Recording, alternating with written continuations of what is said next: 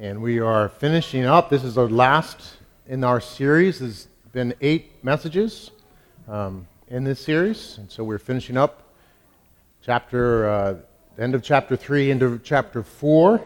So the last portion of this. We'll conclude our series. And this book, I trust, has been helpful to us to learn about waking up out of spiritual slumber. That God's recipe for waking us up out of spiritual slumber is to call us to look upon Him, to see Him.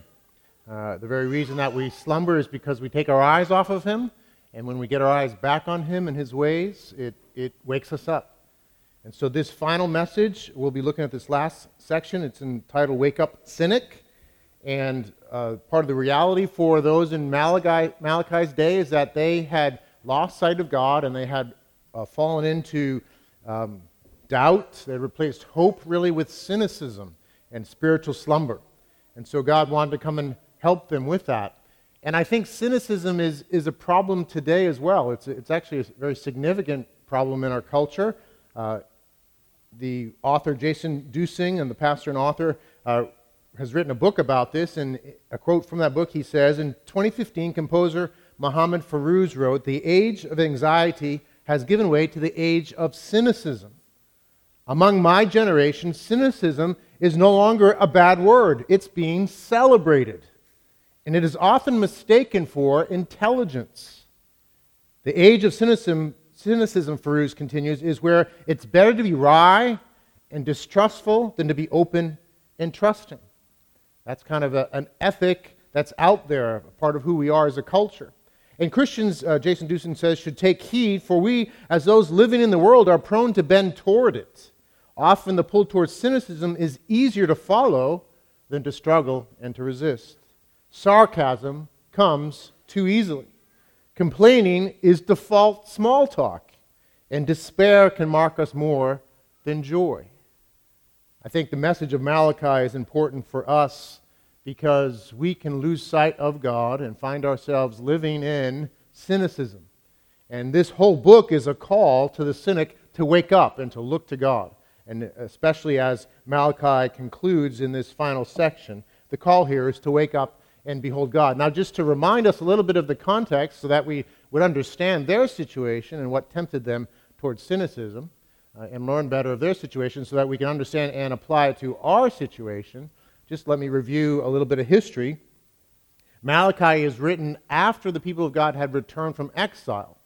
That happened around the year 500 or so, 500, 600 in that time period. And the history before that's important as well, that God had rescued His people out of Egypt. They had become enslaved, they were oppressed, and in a wonderful, glorious way, a powerful way, a decisive way, He demonstrated His love for them and how He rescued them from Egypt and made them His own people. And in that wonderful rescue and His grace in that, He called them to be His special people, to be His treasured possession, to receive His grace and to live in faith and love, and to follow His commandments, which are really just ways that we say, God, we love you, and we say to others, we love you as well. Commandments of God are all about love at the core. And so He called them to walk in that, and things went fairly well for a while, for roughly 1,000 years maybe at the most. They did pretty well. They had this wonderful capital where there was this temple, and they would worship God and enjoy Him there. They would come and gather together. They walked in His ways, and there was much blessing, but they, over time, rebelled against Him.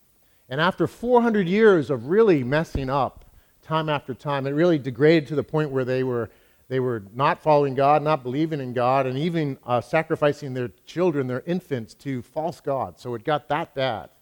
Engaging in temple prostitution, it just went way downhill. And it was after many pleas, God in His patience said, okay, you're not responding. I'm going to bring what I promised. They actually had promised in the beginning, if you wander, this is what will happen. And after patiently calling them to repent and them not repenting, He said, here we go. I'm going to exile you. And so He allowed a foreign army to come in to conquer this promised land, to take them into exile. And it would have been just for God just at that point to say, look, I told you, I gave you 400 years of warnings, you didn't listen, let's forget, let's go on to move on to plan B. I'm going to go work with some other people group.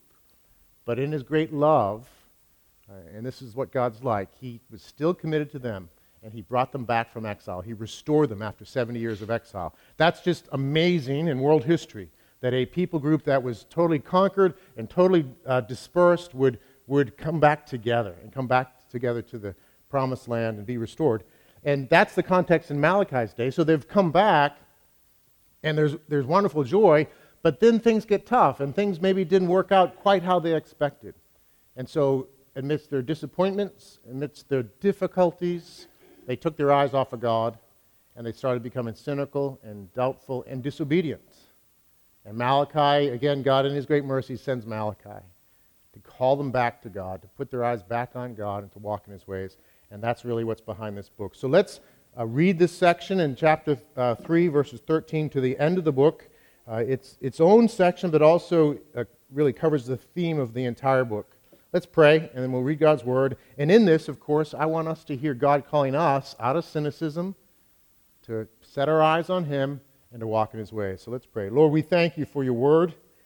We thank you that you've not left us in our discouragement and in our doubts and in our cynicism, that you care enough for us right here in 2019 in Haverhill, Massachusetts, that you've ordained that this passage would be taught and proclaimed today because you have work to do in our hearts. And we all need to hear you, Lord. Even as I was preparing, I was just so aware of how I need this message. So come, Holy Spirit, and speak to us. And help me to so teach and explain and proclaim your word that I would be useful to you as you care for your precious people, as you love those who don't yet believe, that they would be drawn to yourself. We look forward to what you're going to do through our time, and we ask this in Christ's name. Amen. Chapter 3, starting in verse 13. It says, "Your words have been hard against me, says the Lord.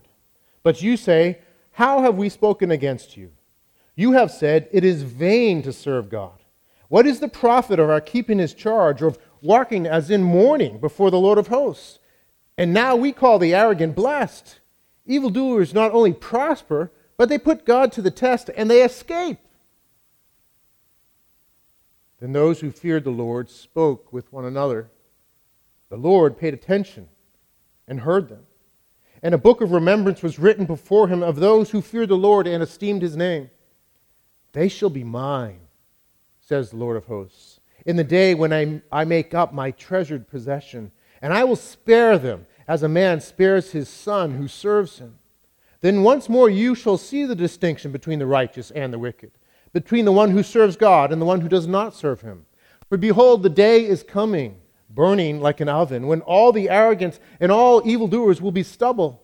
The day that is coming shall set them ablaze, says the Lord of hosts, so that it will leave them neither root nor branch. But for you who fear my name, the Son of righteousness shall rise, with healing in its wings. You shall go out leaping like calves from the stall, and you shall tread down the wicked, for they will be ashes under the soles of your feet on the day when I act, says the Lord of hosts.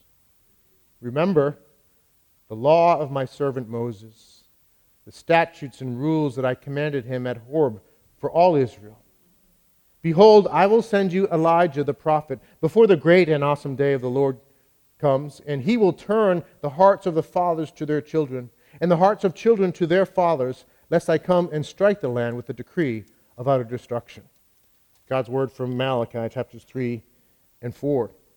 What I think this passage and really this whole book teaches us is that it's a call of God to not grow cynical, that God knows what's going on and he will soon wrap all things up. So don't grow cynical. God knows what's going on and will soon wrap all things up. That's what I think it teaches, and those are the points. So first, I want to talk about this idea of not growing cynical.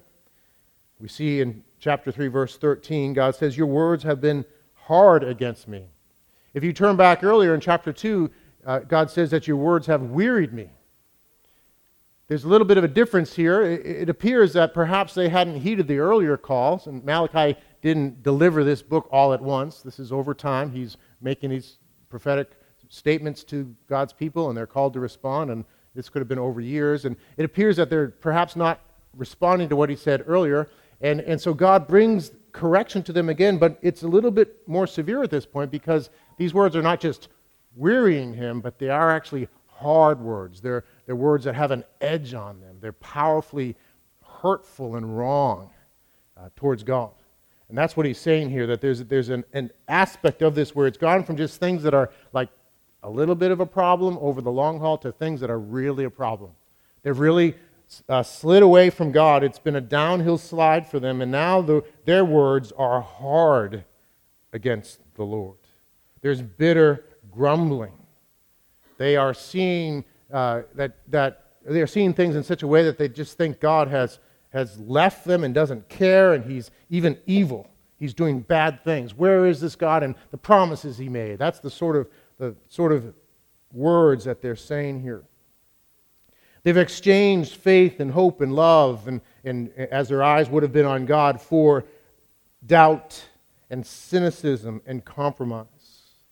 They've wandered away from God, and their words now are harsh against God. They've turned from looking to God and putting their faith in him to blaming God. God is the reason for their problems at this point in their minds. You know, that challenge happens in every age, Malachi's age, our age. It happens really in all of our lives at times. It's easy to lose sight of God. It's easy to slide into, rather than trusting God and waiting on him, to blaming God. And thinking the reason that my life is so difficult is because God is not good to me. He's not good. He's false, and he doesn't withhold his promises. We can slide into hard words as well. We can slide into bitterness, and even deep bitterness as we face difficulties. The background is that they're facing some real difficulties. They're facing economic challenges. They're facing challenges with their harvests and so forth. There's disease going on. Things are difficult for them. And they're interpreting those things now at this point in a way where they're saying hard words against God. The reality, by the way, is that we all face difficulties. The reality is we all face disappointments. God has actually promised in his word that that's going to happen to everybody. In Scripture, he teaches that he brings blessing on all people, both those that believe him and those that don't believe him and rebel against him. He brings the rain, though we would want some more sunshine right now for us, but on the righteous and the wicked. He brings the sunshine on all. He's good to all. But he also allows difficulties to come on all as well. Nobody's immune from that. They come on both the righteous and the wicked, both those who run to the Lord and for help and trust in him, and those who rebel against him. Jesus tells that famous parable about the two houses built, one on the rock and one on the sand. One is on the rock of Jesus himself. One is built on the sand of life apart from depending on Jesus. But both houses see the rainstorms. Both houses see the floods. And yet the one on the rock stands because it's on stable ground. The one on the sand is swept away. And so there's an aspect of this of just stepping back. We have to recognize that life, yes, life is good, as the bumper sticker says, but also life is hard. Life is bad. They both happen. They both go on for everybody.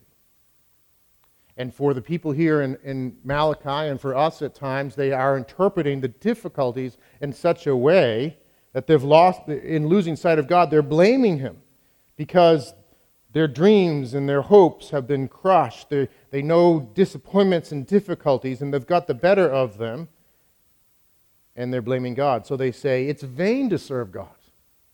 What is the profit of our keeping his charge, of walking as in mourning before the Lord of hosts? And now we call the arrogant blessed. Evildoers not only prosper, but they put God to the test, and they escape. So why should we do what we do? Why go through all this difficulty of trying to be faithful to God and obey his commandments and all this religious stuff? Why do that when the people who don't do it are doing just as well, if not better? What a waste of time and effort. That's what they're saying. Maybe to make it more contemporary, we would say it's vain to serve God. Why do all this? Why go to church? Why give up one of the only days that I have off to worship God? Why go to small group? Why go to beta? Why be part of these things? I'm too busy. Why should I tithe?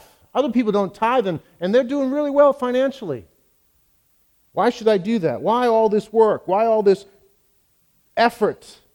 Even the very worst people out there are doing really well. So why am I doing this thing? God doesn't keep up his end of the deal. I'm not keeping up mine. That's what's being said in Malachi, and that's what I think we say sometimes. Anyone here ever say anything like that? Or think anything like that? I have.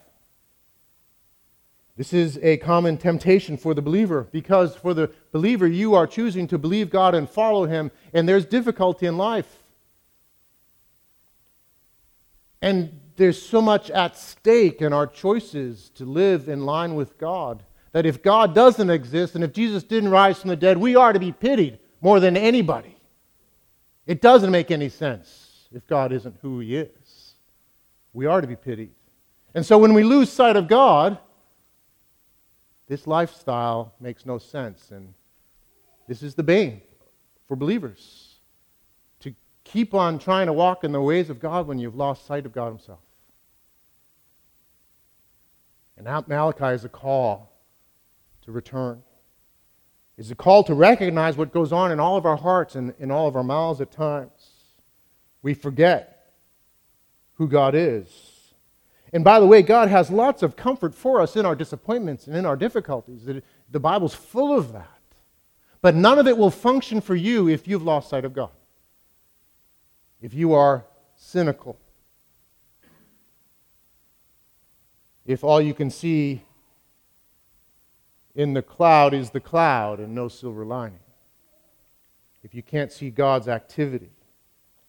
And I think it's really important to back up and to recognize that we all have this tendency to actually, maybe subconsciously, if not consciously, kind of sign up for a deal that God never promises.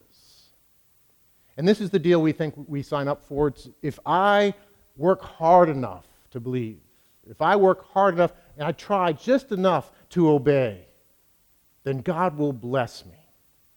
That's the deal we sign up for. And there may be all sorts of expectations of that. And you don't even have to believe in what's called the health and wealth gospel, which says if I believe enough, then I get a lot of wealth and all health. You don't have to go that far to still sign up for this deal, because your standard might just be, well, I can deal with some difficulties, but there's just some things, God, you can't touch that one. I've got to be able to, have my mental capacity my whole life long. You can't touch that one. I've got to have healthy kids. I've got to have had kids that all believe. I've got to have a good job that pays well. I've got to have this or that. You sign up for the deal. If I believe just enough and do just enough good, then I get this. And God exposes that false deal in our lives one way or the other. He allows things to happen to expose that we've signed up for something that he never signed us up for. Christian sociologists talk about what's called therapeutic moralistic deism. Sounds really complex, but it's this idea that what you believe in, your Christianity, is really not about what the Bible says. It's about therapy. It makes you feel good. It's moralistic. So if I do X, then I get Y. And it's deism. It's not a God who enters into our suffering and redeems us and is with us. It's a God who's distant, has set up this thing, this deal. I do this, I get that. And they talk about this being really characteristic of many of the younger generations. But I think it infects us all. God never signed up us for a deal like that. He actually has something way better than anything we could imagine. He doesn't guarantee blessing, though he gives it. Our lives are full of it. He does give us great things, jobs and health and friendships and all these things. And the abundance of these things is really evident in our lives if we stop and look. But he never says you're guaranteed these things. But he does guarantee something for all believers, and this is the deal. He gives us the very best thing we could ever have. Himself. Holy. He gives all of himself for us, that we might give all of ourselves to him. And in having him recognize that, you know what, whether things go well or not, I'm okay. It's hard. I need comfort. I need strength. But I have him. And therefore I know I can get through this. Therefore I know he's with me. That's the testimony of Scripture. It's all throughout Scripture. We read things like in the New Testament, John 17:3, Jesus says, and this is eternal life, that you believe and you're blessed and the deal works out? No, that they may know you, the only true God, and Jesus Christ whom you have sent. This is eternal life. To know me, and that's not just know of me, that's to know me relationally. To know and have this relationship with Christ and with God himself. That's eternal life. And Paul says in Galatians 2:20, I've been crucified with Christ, and it is no longer I who live, but Christ who lives in me. This is the deal, that I die, but now Christ lives in me. I die to my sin and my old ways to put my faith in Christ. He lives in me. And he says, in the life I now live in the flesh, I live by faith in the Son of God who loved me and gave himself for me. He gave himself wholly on that cross for you. He bled. He bore your sins. He paid the just penalty for our sins on the cross. He gave his all. All his righteous life was offered on that cross. That worthy, glorious life was offered. He actually, that deal we were talking about, he had a right to say, I deserve blessing because I've only obeyed, I've only believed, I've only done good. And he said, because I love you, the Father loves you, he loves you, the Father, Son, and Holy Spirit love you so much, he said, I'm going to offer all that up on the cross to pay for you so you can be forgiven. And you can now have a relationship with me. And now you can have me. I give my whole self to you that you might find your life in me and that you may give your whole self to me. That's what he signs us up for when we turn from our sin and trust him. Now, the people in Malachi's day should have known this. It wasn't like you had to wait to the New Testament to understand this. There was enough, certainly there, more than enough in the Old Testament. So Psalm 73, a wonderful psalm, they should have known this psalm, is exactly on this topic. You can turn there or you can watch on the overhead. Psalm 73, the psalmist says, truly God is good to Israel, to those who are pure in heart. But as for me, my feet had almost stumbled, my steps had nearly slipped, for I was envious of the arrogant when I saw the prosperity of the wicked. So the same thing we're seeing is going on in the psalmist. And he says, all in vain have I kept my heart clean and washed my hands in innocence. For all the day long I have been stricken and rebuked every morning. When my soul was embittered, when I was pricked in the heart, I was brutish and ignorant. I was like a beast toward you. So he's describing what was going on. He had the same cynicism, the same envy, the same sense. Why? What is this all worth? And then he says this, nevertheless, I am continually with you. You hold my right hand. You guide me with your counsel, and afterward you will receive me to glory. Whom have I in heaven but you? And there is nothing on earth that I desire besides you. My flesh and my heart may fail, but God is my strength, the strength of my heart, and my portion forever.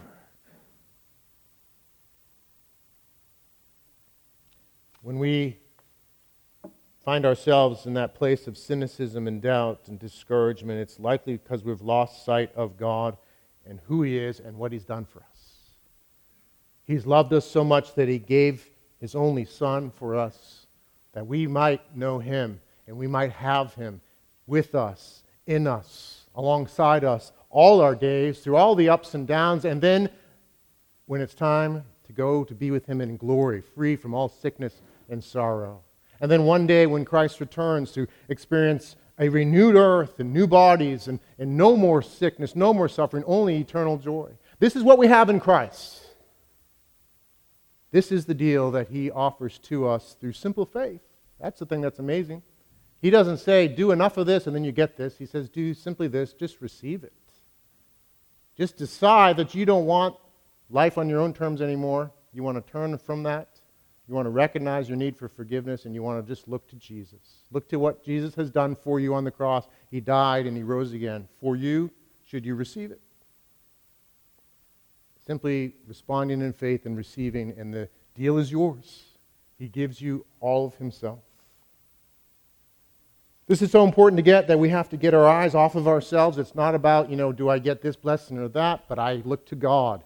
I have him. I depend on him. And when you get that in your Christian life, you'll be able to deal with the other stuff. And that's what the people in Malachi's day had missed. I think it's analogous to actually healthy marriages, what I've found in my own life, in my own marriage, what I've found in counseling others in marriage, that if both spouses come and they look at each other and say, you owe me this, and that's how they live as a couple, it very rarely will work. Because their eyes are on what you owe me, what deal we signed up for and you have to fulfill. And they both try to kind of draw something from each other, and it never works. As a matter of fact, it degrades pretty quickly into, you did this to me. You failed to meet my expectations. You did this, and it goes into bitterness. And I've seen so many marriages affected by that. But when that couple can understand that the call here is not to look to what they're owed, but to ultimately look to God, and then to look to their spouse to what they can give rather than what they can get. And if you have two people in a marriage giving and oriented towards giving, it works. Because now they're oriented to how I can bless you. How can I be a blessing to you within the design of God for marriage? And then they start loving each other. They look to the Lord for strength, and it works out. The Christian life is that way too. When we get our eyes on the Lord, not ourselves and what we're owed, but that we have Him and we love Him because He's loved us. When we get our eyes there, it makes sense. But if you're all about what I'm owed by God, you'll never be happy because that's not the deal. So let us live in these truths. And let me ask you, do you find yourself in that place of cynicism? And the cure here is to look to God, to put Him at the center, to receive the fact that He's given Himself wholly to you, that you might give yourself and find yourself wholly in Him. It changes everything. So don't be cynical. God knows what's going on. That's our next section, verse 16 of chapter 3 into verse 3 of chapter 4. God is answering them in their cynicism. He's addressing them. And it says that those who feared the Lord spoke with one another in verse 16. Do you see it there? Then those who feared the Lord spoke with one another. Now, what does it mean to fear the Lord? Does it mean they were afraid of God, somehow cringing? No, it's that they revered God. They had held Him in high regard. They thought that He was really good and important and worthy. So they have this orientation towards God. They're revering Him. And what do? They speak with one another. Interesting. The ones who revere God, they speak with one another. They talk with one another. And what do they say? Well, I think what they say is in the next phrase, depending on your translation, it says, the Lord paid attention and heard them. But in the original language, it says, and the next one, and a book of remembrance was written before Him. So what I think they said to one another is that the Lord paid attention and heard us. There's no them in the original language. So the interpreters think, well, maybe it's going to be about the Lord hearing them, but I think what they speak to one another is the Lord hears us and pays attention. So what they speak to one another is they remind one another that God pays attention and hears us. We're not alone. He's for us, and certainly the rest of the passage confirms that, right? Because we see that a book of remembrance is written before Him of those who fear the Lord and esteemed His name. They shall be mine. They are to be my treasured possession. I'm going to spare them. And so God speaks of His regard for those who fear Him. And so they speak to one another of these things. Those who fear the Lord spoke with one another. They encouraged one another. They strengthened one another with this truth. They refused to give in to cynicism.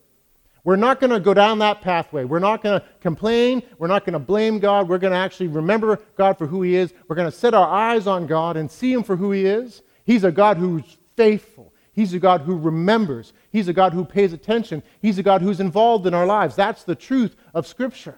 That's the truth that we're going to set our sights on. And so they strengthen one another in that. Do you see that there?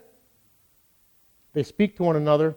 They remind one another of these things. They encourage one another. And brothers and sisters, this is so important for us. One of the chief activities of those who fear the Lord, those who set their sights on God, is to remind each other of what He's like. Because we all lose sight of God. We all are tempted towards cynicism. And we need those around us who will remind us that God remembers us, that God is with us and for us. Hebrews 3:13 says, "But encourage one another daily, as long as it is called today, so that none of you may be hardened by sin's deceitfulness." We need that encouragement. We need to be reminded that God is for us and with us, that He remembers what's going on. He's involved.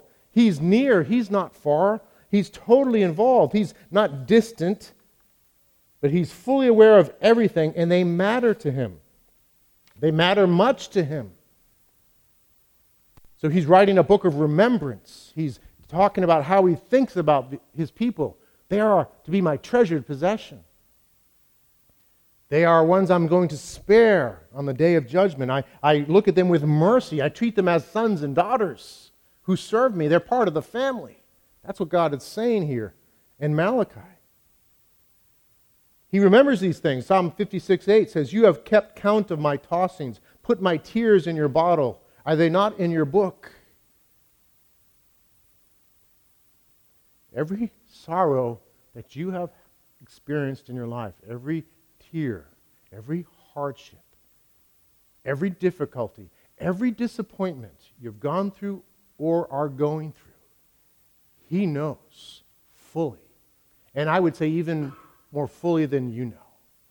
And He remembers that. He puts your tears in a bottle, it says in Scripture. When you've forgotten it, it's just history for you. It's not history for God. He remembers what you've gone through. He cares about it. He's compassionate. His heart goes out to you. He's ever present with His people. That's so important to get. Because that's one of the things that can happen, right? We start thinking God doesn't care and He's distant. And I'm left all alone in my disappointment and difficulty. But no. He'll never forsake you. He's with you always to the end of the age. He sees every sorrow, every difficulty. He's with you in it. He Himself suffered and went through difficulty and disappointment. He understands what it's like. He went through it, lived it, offered up His life on the cross to purchase you. He suffered and went through those things so He could understand what it is to be human and fully participate in it and help us in Him to overcome. Take heart. In this world you'll have trouble, but take heart. I've overcome the world. I've gone through it. I know what you're going through. I know what it feels like. And yet I'm with you and I'm for you. That's our God. That's who He is. That's what the Scripture teaches us. That's what the people of Malachi's day needed to see. They need to set their eyes on who He is indeed, that He's with them and for them. And there was enough in the Old Testament to know these things. Paul says in 2 Corinthians chapter 1, and by the way, that's our next series, 2 Corinthians. It says in chapter 1, "Blessed be the God and Father of our Lord Jesus Christ, the Father of mercies and God of all comforts." He's a God who's with us and He's for us. He understands our difficulty. And He has set His heart to make us His treasured possession and to spare us. And so much of this section talks about the final day of judgment, that there will be a distinction between the righteous and the wicked. There's a final judgment coming where it's going to matter. It's going to matter whether you turned away from the Lord and blamed Him and didn't trust Him, or whether you ran to Him and trusted in Him. Whether you thought it just doesn't matter, I'll just go do my own thing, or you decided to set your sights on God and to believe His promises and refuse to give in to cynicism. It will matter. There'll be a judgment day. And those who have set their sights on the Lord and waited for Him will be rewarded. Those who have rebelled will receive their just payment. And so God's orientation to those who would run to Him is to spare them as a son who would serve Him, as it says. He wants to spare them, but to others they will receive judgment. Now that may seem harsh, particularly in our culture, but I think we need to understand some things. That we live in this world, it's created by God Himself. It's a world full of His glory and goodness all around us. There's plenty of testimony of what God's like just by looking at creation, seeing His glory, as Lisa had shared in those examples, in many other ways. The Father loves us and He's blessed us in all these ways. And He's allowed, certainly, this world to have difficulty too. And the design of God is in the difficulty and in the blessing that those things would lead us to Him, that they would cause us to turn to Him and put our faith in Him. We all live in that reality. It's like we find ourselves living in what really is an amazing amusement park. We live in this glorious Disney world called creation. And it's all made by God. And He wants us to enjoy the park. He wants us, though, to ultimately see He's the one who made the park, and He wants us to have a relationship with Him. And yes, He allows difficulty in that as well, that we would turn to Him. But what have we done instead? We've said, there's no such thing as the creator of this park. We don't want Him, we don't want His ways, and we trash the park and we go our own way. And then in His great mercy He says, I love them so much, and I'm committed to holiness and goodness so much that I'm going to send my own son to somehow reach them. And so he sends his son, and what does humanity do? What do? We don't listen to him, and we kill him. And so God must, in his justice, address these things. But even in sending his son, he's made a way for mercy, for forgiveness and new life. That as we trust in him, we can be forgiven, and we can learn to live in him in this place, and then forever. So he will ultimately bring judgment on the world and all humanity. And we must stand before him. And the call is to take these things seriously. It's no light thing to turn towards bitterness and cynicism, because that will eventually lead you away. And you will be judged for your wrong views of God. When he's been so good, and he calls us in his word here in Malachi and elsewhere to refuse those lies and refuse those ways and say, Lord, I need you. Sometimes, your prayer isn't just, Lord, I'm going to not be cynical. It's, Lord, help me in my cynicism. I want to believe. Help me in my unbelief. That's a good prayer. God loves to hear that prayer. Sometimes that's our first step. Just help me out of this. It's not okay to stay there. These things matter. And he wants us to live, and he wants us to know what he's like, that he's with us, and that he sees us as his people. He wants to make us his treasured possession. The emphasis here the weight of it isn't so much on the fact that he's bringing judgment, but that he's bringing blessing to those who will choose to fear him and look to him and believe what's true about him. It's a promise here. It's a sober promise, though, and I want us to hear that, to recognize that these things matter. But we're invited to refuse cynicism and set our sight on God, even if it's just, help me, Lord, in my cynicism. And he comes to bring us life. He comes to bring us true life. And so, don't be cynical. God knows what's going on, and he will soon wrap all things up.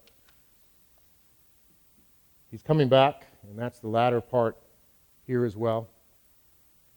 He's coming back, and he calls the people of Malachi's day. In the meantime, in verse 4 of chapter 4, remember the law of my servant Moses, the statutes and rules that I commanded him at Horeb for all Israel. Guys, remember my revelation and the law.